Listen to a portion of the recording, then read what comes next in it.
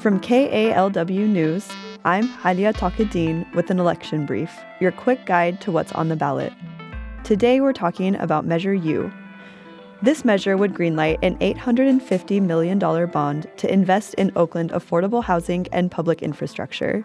Specifically, Measure U looks like repaving streets and potholes, updating and maintaining public facilities like libraries, parks, and fire stations, and improving pedestrian safety by updating signs, crosswalks, and traffic signals.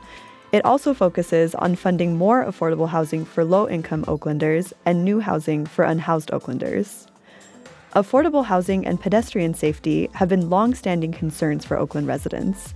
To tackle these issues, Mayor Libby Schaaf and Oakland City Council President Nikki Fortunato Bass wrote Measure KK in 2016, which provided $600 million for infrastructure projects. This year's measure would increase that funding. To be clear, this measure would create a general obligation bond. That means that if Measure U passes, Oakland property owners would pay it back in their taxes at about $71 for every $100,000 they owe.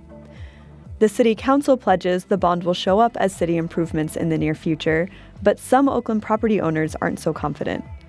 In an editorial by the East Bay Times, Bay Area residents complained that many roads are still waiting on upgrades 6 years after Measure KK was passed, and they still don't see a compelling timeline this time around.